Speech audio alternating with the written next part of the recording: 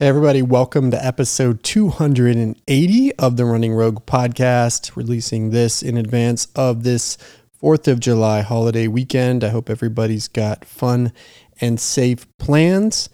I'll be off to Tyler, Texas to hang out with my family and run with my sister there, which I'm excited about.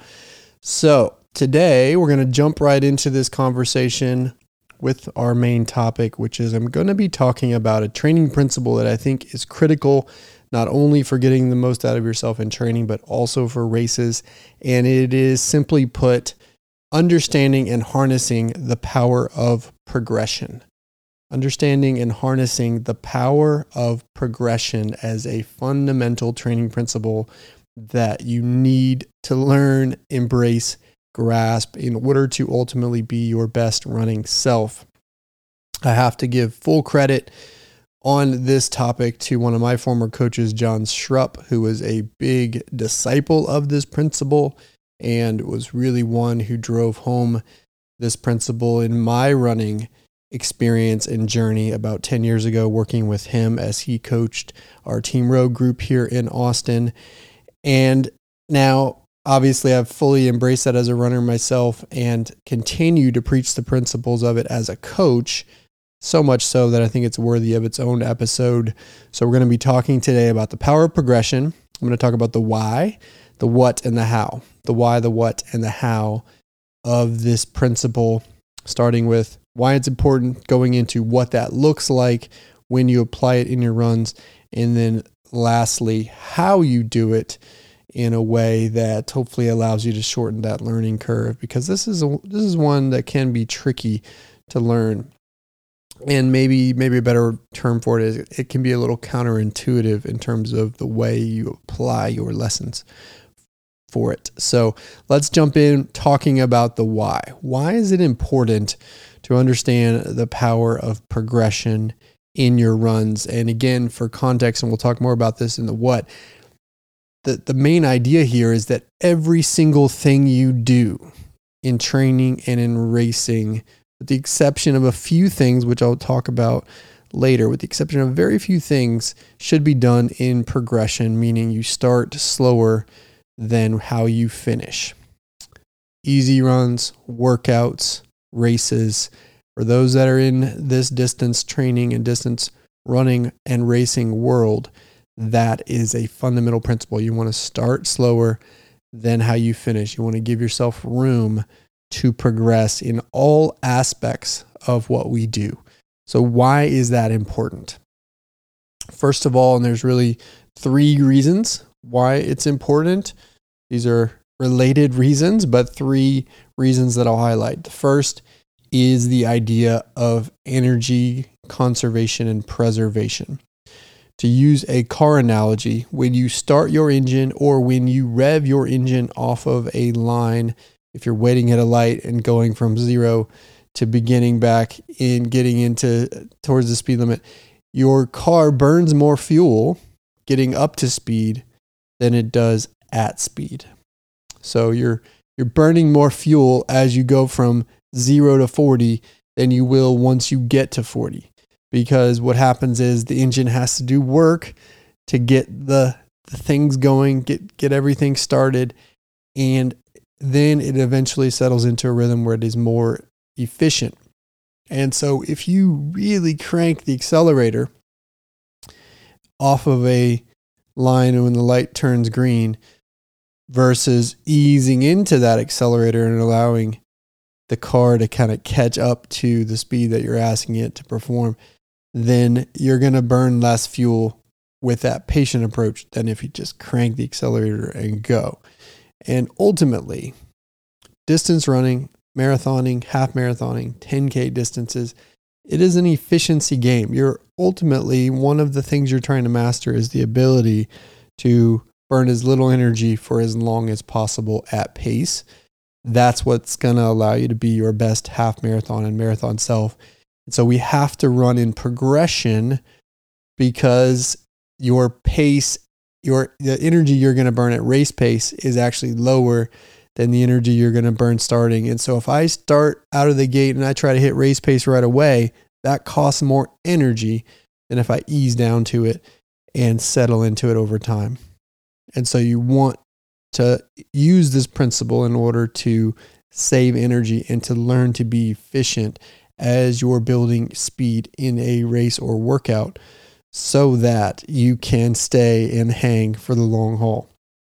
We've all had that experience where we felt the opposite, where we started too fast, we dug a hole for ourselves, and then we have this dramatic swing at the end to the slower end of things because we haven't managed that energy well. And that's an experience where you've learned that the opposite of progression can be very, very painful and suboptimal. So you want to work it the other way. Start conservatively, start slow, or as I like to say, miss slow, so that you can progress down from there, whether that be an easy run, a workout, or a race. And again, we'll talk about the what later. So principle number one, or point number one here on the why, is it's all about energy efficiency and conservation. The second principle here is that when you run in progression, it allows you the space to get the most from your training and from your workouts. Again, we've already talked about the opposite of that. When I start too fast in that first interval in a workout and then therefore can't hold paces or hang in for all the reps in a workout because I've buried myself early, then I have ultimately sub-optimized that entire block of work. Now, look, it happens. No, none of us are perfect, so I'm not throwing stones here. All I'm saying is that the more you can execute a workout in full, the better. And in full at the prescribed paces, the better. In order to do that, you have to give yourself space to do that versus starting too fast, burying yourself early, getting upside down on the workout, and then suddenly having to either fall off significantly on pace or perhaps drop intervals at the end because you haven't managed that progression well. That's another reason that this is important, because it allows you to execute a workout in full and then therefore to get the most out of your training so that you can show up on race day fully prepared. So that's the second principle. And again, these are all related to that first. Because you've conserved energy, because you've started efficiently, you have that staying power throughout a workout that's going to allow you to get the most from it. The same is true. Third concept here for the why is that because it's most efficient in races longer than 5K to run in progression, you have to practice that in training so that you can execute it on race day and then therefore get the most out of your race. Science tells us that any race, really 10K or longer, the most optimal strategy is a negative split, meaning you run the second half faster than the first. And again, a lot of that goes back to that principle of energy conservation, so that those longer races, you're able to conserve energy for the end that allows you to have a strong finish versus swinging the other direction. You want to practice progression in training so that you can execute in progression on race day. Again, for any race, 10K or longer. Shorter races than that, we start to hit that barrier where it's either slightly optimal to be even split or perhaps slight positive splits in order to get the most out of that race. Again, that's all driven by the data and the science, but the reason behind it is because progression is how you can get the most out of those longer races by conserving energy early, by banking energy, not time. You have that staying power in those longer races that allows you to finish strong and ultimately have your best possible result. So those are the reasons why this concept of progression is important. It's all about energy and efficiency and conservation so that you can get the most from your workouts and get the most from your races. Again, those races 10K or longer. We'll talk about some exceptions to the rule here when I get into what, like when is progression not the thing you want to be thinking about. But ultimately, for the most part, 95% of the time, maybe more, you should be thinking about executing everything in progression.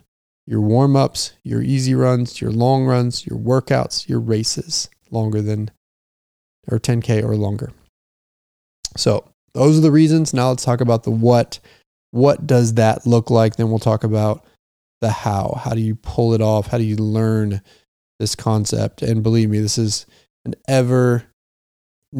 never-ending pursuit, is learning mastery of this principle. Believe me, I've been doing this myself for 20 years and I still make mistakes. And I still have those days where I screw it up and have to take my lessons on to the next. And that's okay. That's a part of it. But there are ways to short circuit that learning process. So, but first, let's talk about the what. And when I break down the what, I'm going to be talking about the different categories of running and what that looks like across each one when I'm talking about progression. So the first one, let's talk about warm-ups. Warming up, that might be 1.5 to 3 miles that you might do in advance of a workout or in advance perhaps of a race of shorter duration. That warm-up is something you want to execute in progression. What does that look like?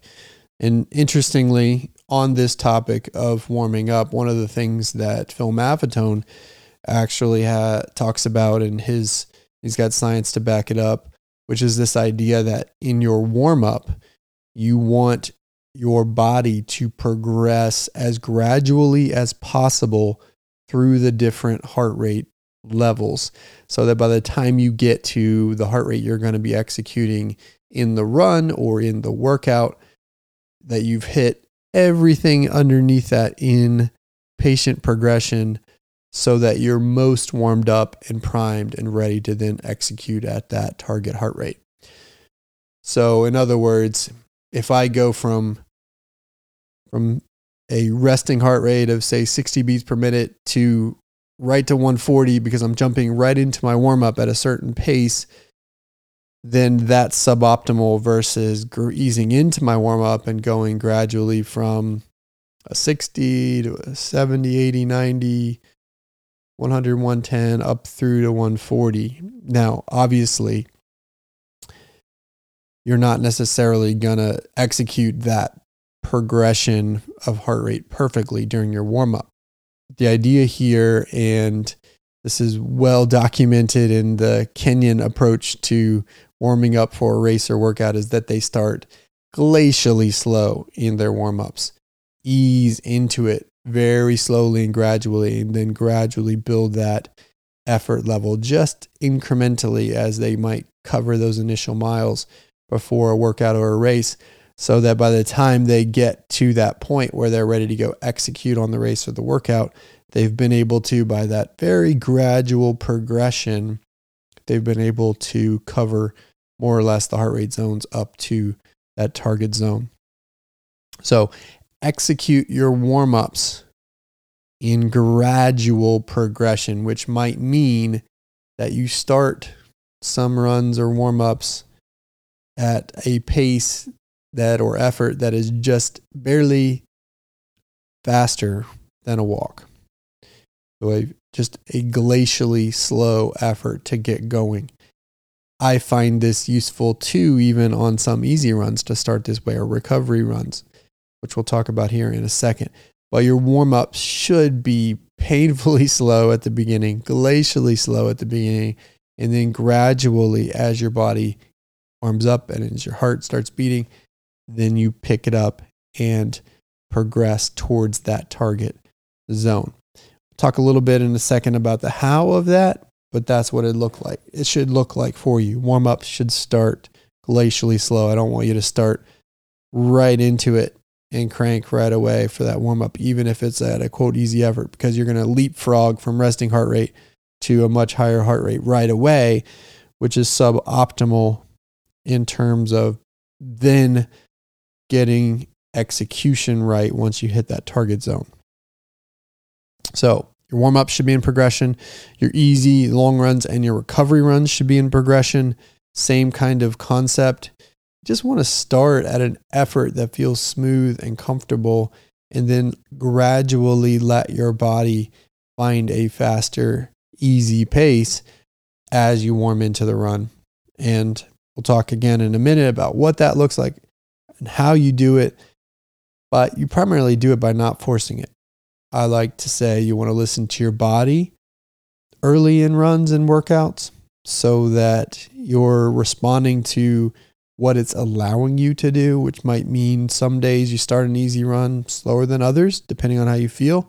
But you should start at a comfortable effort that is nice and slow, and then ease into it from there, naturally letting your body pick things up. And so over the course of an easy run or a long run, that might look like starting 30 seconds, maybe even a minute per mile slower than your ultimate cruise pace. So for example, I often will tell people to run a minute per mile slower than marathon pace on their easy days, or 90 seconds per mile slower than their half marathon pace on their easy days. But that doesn't necessarily mean that that's your average pace for the whole run. That might just be the pace that you ultimately work down to once you find that rhythm. And typically, on most days, you should be starting slower than that, perhaps 30 seconds, perhaps even as slow as a minute slower than that, depending on how your body's responding on a given day. Start slower than that, and then naturally you will progress down to it. And then once you find that rhythm and your body settles in, then you can more or less hold there. But those easy runs shouldn't necessarily start right at that target pace and then hold for the duration of the run. You're not going to start right at that marathon pace plus 1 minute, or right at that marathon pace plus 90 seconds. You should naturally start a little bit slower than that and then ease down. That's what it should look like. And your average pace might be a little bit slower than the target. But again, it's not necessarily about the exact pace on those runs. It's about the effort and whether or not you're in that zone to build aerobic capacity, but also so that you have that space early on to ease into it. So easy runs, long runs, that's what it might look like. Workouts. Now, a lot of people will say, well, you told me to do 800 meter intervals at 10K pace. So I jumped right in at 10K pace and did it. Or maybe you start slightly faster than 10K pace and have to ease back and get into it. Typically, when I'm telling a runner to run intervals at a set pace the entire time, implied within that concept is that I want you to start a little bit slower than that. Oftentimes in my workouts, I write it in where I'll say, all right, let's do two reps at half marathon pace, then get to 10K pace, then maybe progress to 5K pace or faster. I will typically build in that progression so that it's very explicit. But even if I don't, and a lot of coaches don't, then I highly encourage you to start your intervals slower than the target pace for that first or second interval, and then gradually squeeze down to the target pace from there, ideally holding that then through most of the workout, and then maybe finishing slightly faster on that last interval. That to me is what perfect execution typically looks like on a workout, where you're starting a little bit slower in that opening interval, working down to that target pace for the middle intervals, and then over the last interval, perhaps 2, you're getting slightly faster to finish strong at the end, but not stepping outside the purpose or concept of that workout. That's what it might look like for intervals. You're still working in progression. The only exception I have to this is if I'm really explicit, or when you get into that stage of your macro cycle of your training plan where you're in race specific mode, that final 5 or 6 weeks before your taper, that's when you want to start being even more precise with your paces. And so there you might end up being a little bit more dialed in, narrowing that progression window. But even still, I'm never going to get mad at anybody who starts a little bit slower in that first rep and then works down to target pace for most of the reps and then finishes a little bit strong. That is just optimal because it does a couple of things. It helps you find that pace without overdoing it, because most people go out in that first interval too fast and then therefore they may compromise their entire workout. But if you start a little bit slow, if you miss slow, then you've established a rhythm at that slower effort, and all you have to do is squeeze down a little bit to find that target pace without it costing you something later. Versus the other way, oftentimes if you go too fast in that first interval, it will compromise your entire workout to the point where you can't run the paces you need later, or maybe you have to cut intervals, as I mentioned earlier. So miss slow to find that pace. It also, again, allows you to conserve energy early on so that you can then complete the duration of the workout. One form of workout, and that can be applied in intervals, but another form of workout where this is explicitly built in is a progression run, which is, to me, one of the hardest workouts to execute in all of running, is a progression run where you might start at one pace and perhaps then progress by mile at 5 to 10 seconds per mile as you go. That to me is the very, very hardest workout to execute well, because it requires nuance, it requires subtle shifts in effort, and really having a feel for your body dialed in that I think most people simply don't have. So a progression run, practicing that a few times a training cycle, is a way to also learn this. And one of the principles that I apply there is that it's not about perfection on a progression run. It is about progression on a progression run. And so if your coach advises you to cut 5 to 10 seconds per mile, and you might cut 15 on one mile and 5 on another, that's okay, as long as you finish faster than when you started. It doesn't have to be perfect. It just needs to progress. So progression in workouts. Start a little slower, as I like to say, miss slow in that first rep. Work down so that you can then hold for the duration of the workout and get in all the intervals. And then the next category of what is races. You want to, as I've talked about many times before on this podcast, you want to start slower. Anything longer than a 10K, start a little bit slow in that opening mile and then work down. Hold your pace for the middle miles and then hopefully finish strong at the very end.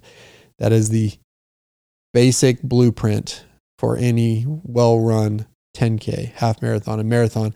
And the longer the distance, the more conservative you have to be for the beginning. So oftentimes for a 10K, I want you to start a little bit slow in that first mile and then dial in by the second mile. For a half marathon, I want you to start a little bit slower for the first 2 miles in progression, then by the third mile be dialed in. For a marathon, typically you're starting 30 seconds to 45 seconds slower per mile in those opening miles. Work down over the first 4 to perhaps even 5 miles to your target pace, and then hold that until it's time to finish strong at the end. That is what's optimal for those distances, is being able to start slowly, conserve energy early, progress down, hold, and then close well. Again, you're not banking time, you're banking energy so that you have something strong at the end. So races longer than a 10K are also an opportunity to apply this principle. Now, for races shorter than that, if you're running an 8K, that should be about an even split type of race. 5K, you want a slight positive splits where you start a little bit faster in your first mile, settle in, and then try to finish well. And then shorter than a 5K, then things start to, again, be a little bit more optimal, just to start a little bit faster than you finish. Because for those races, you're not trying to conserve energy for later, because there is no later. You're going all out from the gun for a very short window of time. So that's what it looks like across all those different types of running: the warm-up, the easy runs, the long runs, the workouts, and the races. Again, as I mentioned in there, the only times really that this progression principle doesn't apply is in shorter races and in some workouts inside a race-specific block of training where you're really focusing on dialing into a target pace. And that is a very tiny window at which that can be applied. That consistent pacing rather than progressive pacing would be applied inside a workout. Now, let's talk about the how. How do you do this? How do you learn to do this well? Because it isn't easy. And I'm going to start by talking about what not to do. Naturally, I think when I talk about this topic, everyone thinks about their GPS watch Think, wow, I have this great device on my wrist that's going to tell me exactly how to do this. And the problem with that is that I don't want you to actually use your watch as a crutch in learning this principle. This principle isn't actually about the external feedback from your watch. It's actually about the internal feedback from your body about how you ease into a run in a way that feels smooth and comfortable and efficient. So the number one thing here to mention on the how is don't learn to execute this principle by staring at your watch. That is absolutely a counterproductive approach, because if you just look at your watch and you just say, well, okay, now in this moment, looking at instant pace, I'm going a little faster, and you just become obsessed with what it's telling you and try to get that feedback from the watch to gradually drop in pace. And you think, well, I have to do it in certain intervals, so I'm going to apply a really rigid framework to what my progression might look like on a warm-up or on a easy run, and it's going to look this way every single time. That is exactly not what I want. That is the thing not to do. Don't be a slave to your watch. Rather, this principle is all about feel. It's all about learning to feel. It's all about learning what your body is telling you, because it's going to look a little bit different every day. There's going to be some days when you go out for an easy run and your legs feel great and fresh and springy, and naturally you might start a little bit faster. You're still going to progress, but you're going to start a little bit faster, and that progression might look a little different than on some days when things are really sluggish for whatever reason. And you got to respond to that, listen to that, maybe start a little slower on those days and then ease down. So this isn't about being a slave to your watch. Now, that's not to say that your watch isn't going to be a useful tool, especially in a workout, at telling you where you are. So when you hit that lap button and see your first time on the first interval of a workout and it's a little bit slower than your target pace, check, you know you've done something right, and then you can progress from there. So sure, the watch can be a tool in applying this principle, but it isn't the thing that should be your crutch. So principle number one here in applying this power of progression and becoming good at it is learning to feel, learning to listen to your body and respond to what it needs. And as a part of that, learning to feel pace without having your watch tell you what it is. You know, again, I've been doing this myself in running for 20 plus years. And if somebody tells me to go run a 6-minute mile, I'm pretty good at dialing into that. I'm one of those that can jump on a track, and I'm pretty good at dialing right into the intervals that I'm called to run because I have a lot of practice. But it's not because I've been obsessed with my watch all these years. It's because I've learned to listen to the subtle cues my body is giving me, and I know what it feels like to run those paces. And so I can go back to that feeling and end up in a pretty good spot. So principle number one here in applying this is just listen to your body, learn to feel. Do workouts without looking at your watch, where you might be collecting the data, splitting the laps, but just feeling and trying to feel that progression play out, or trying to feel those moments when you decide I'm going to hit this interval the same as the last. If you can do that, then you're developing a skill set that will help you not only execute training better, but also execute in races better. So again, principle number one on applying this is learn to feel first. Listen to your body. And remember, this isn't an easy thing. It's going to take mistakes. You're going to learn and get better at this over time, but be patient with yourself. Keep feeling, learning, getting better, honing the practice. Realize that you're going to make mistakes along the way, and that's okay. Take your lessons with each one of those and take it into that next run and do it a little bit better the next time. So again, number one is feel. Number two, practice it. Again, I talked a little bit about running workouts without looking at your watch, maybe splitting the laps, collecting the data, looking at it later, and calibrating that with how you felt on the workout. Do the same on an easy run, where you're not looking at the watch the entire time. You're just listening to your body and you're trying to keep the effort consistent, meaning it's going to be a little bit slower at the beginning at the same effort that you hit later when you're in that rhythm and everything is flowing. So practice it. Practice it every single time you get out there. As I mentioned, we can practice this in our warm-ups. We can practice this on our easy runs. We can practice this in workouts. We can practice it in races. Practice it. Another place where you can practice this is, we mentioned progression runs earlier. I also like to apply occasionally in training progressive closes, where you're finishing a run.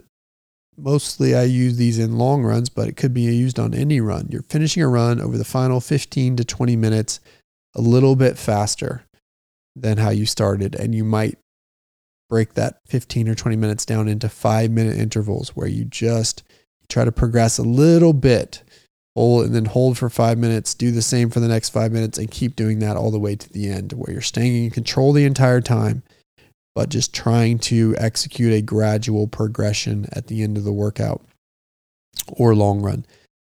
So practice progression runs. Think about every single time you go out there. This is something you can practice, and you don't have to be a slave to it, but just listen to your body, practice it, and you will get better.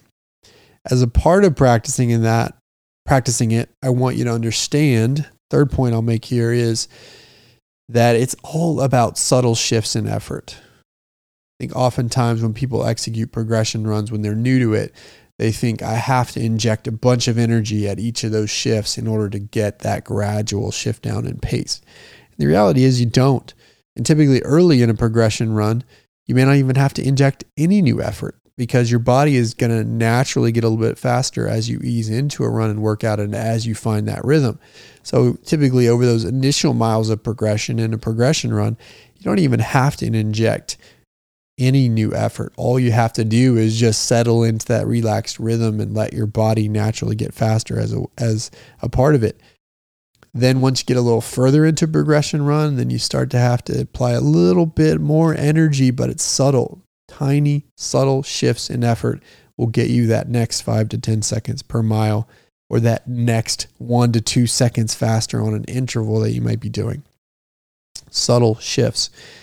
And typically later, once we start to get to the faster end of the range, that's when we have to increase that energy put into it a little bit more in order to get that same shift down in pace. But it's all very, very subtle. And so when you're practicing that, just remember that you don't have to inject big chunks of energy when you're making these subtle shifts in progression and training. All you have to do is inject a tiny bit, and you're going to want to recognize at that point at which you can just simply ease into it versus have to interject any energy. And so learn that it is a fine art. It is a subtle game that we're playing. It is not about big injections of energy in order to master this principle of progression. So keep it subtle and you'll be just fine. Then you want to learn and repeat. Learn and repeat. So execute a workout, even if you're looking at your watch and you're checking your splits.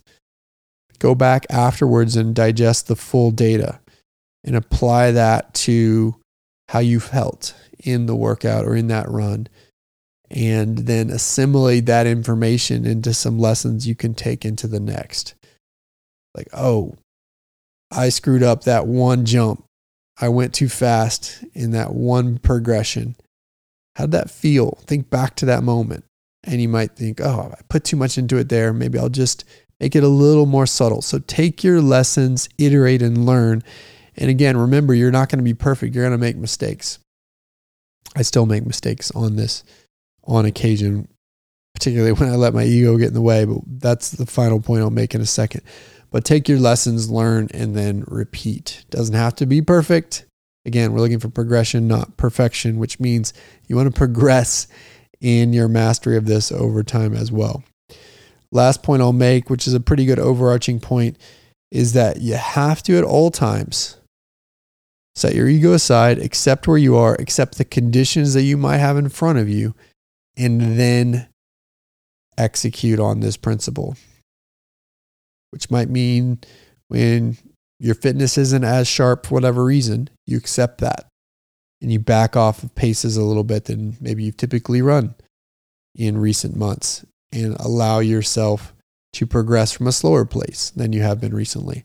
Maybe the weather is hot, and especially now in the summer months, you're stubbornly holding on to paces that you've run in cooler weather instead of just accepting the temperatures where they are, backing off accordingly, which sometimes could mean backing off 30, 45 seconds per mile in order to allow yourself space to progress.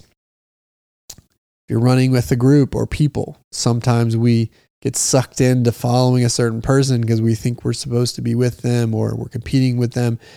Believe me, I've been burned by this recently, chasing around some newer, younger guys in our group, and it has cost me because I've been stubbornly trying to chase their paces instead of just accepting mine and where they are. And sure, there are workouts where I can hang, but there are some where I just can't. And I need to accept that and back off and then allow my own personal paces to play out and progression to play out.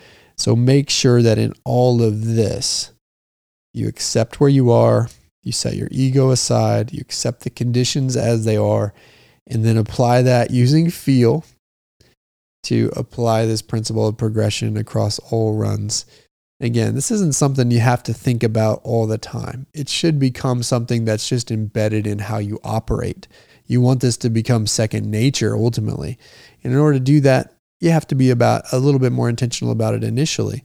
But once it's embedded into your approach, then it just becomes a part of it. And you'll be able to execute better workouts, execute better races, and ultimately be a better runner because of it. So there you go. That's the power of progression, the why, the what, and the how. So now it's your turn to go practice it. So with that, I'm going to wrap this episode, a little bit shorter one today. Thanks as always for listening. I hope everybody has a happy 4th weekend. Keep it fun and safe. And if you'd like to learn more about Rogue Running, you can go to roguerunning.com or check us out on Twitter, Facebook, or Instagram at Rogue Running. Until next time, we'll talk to you soon.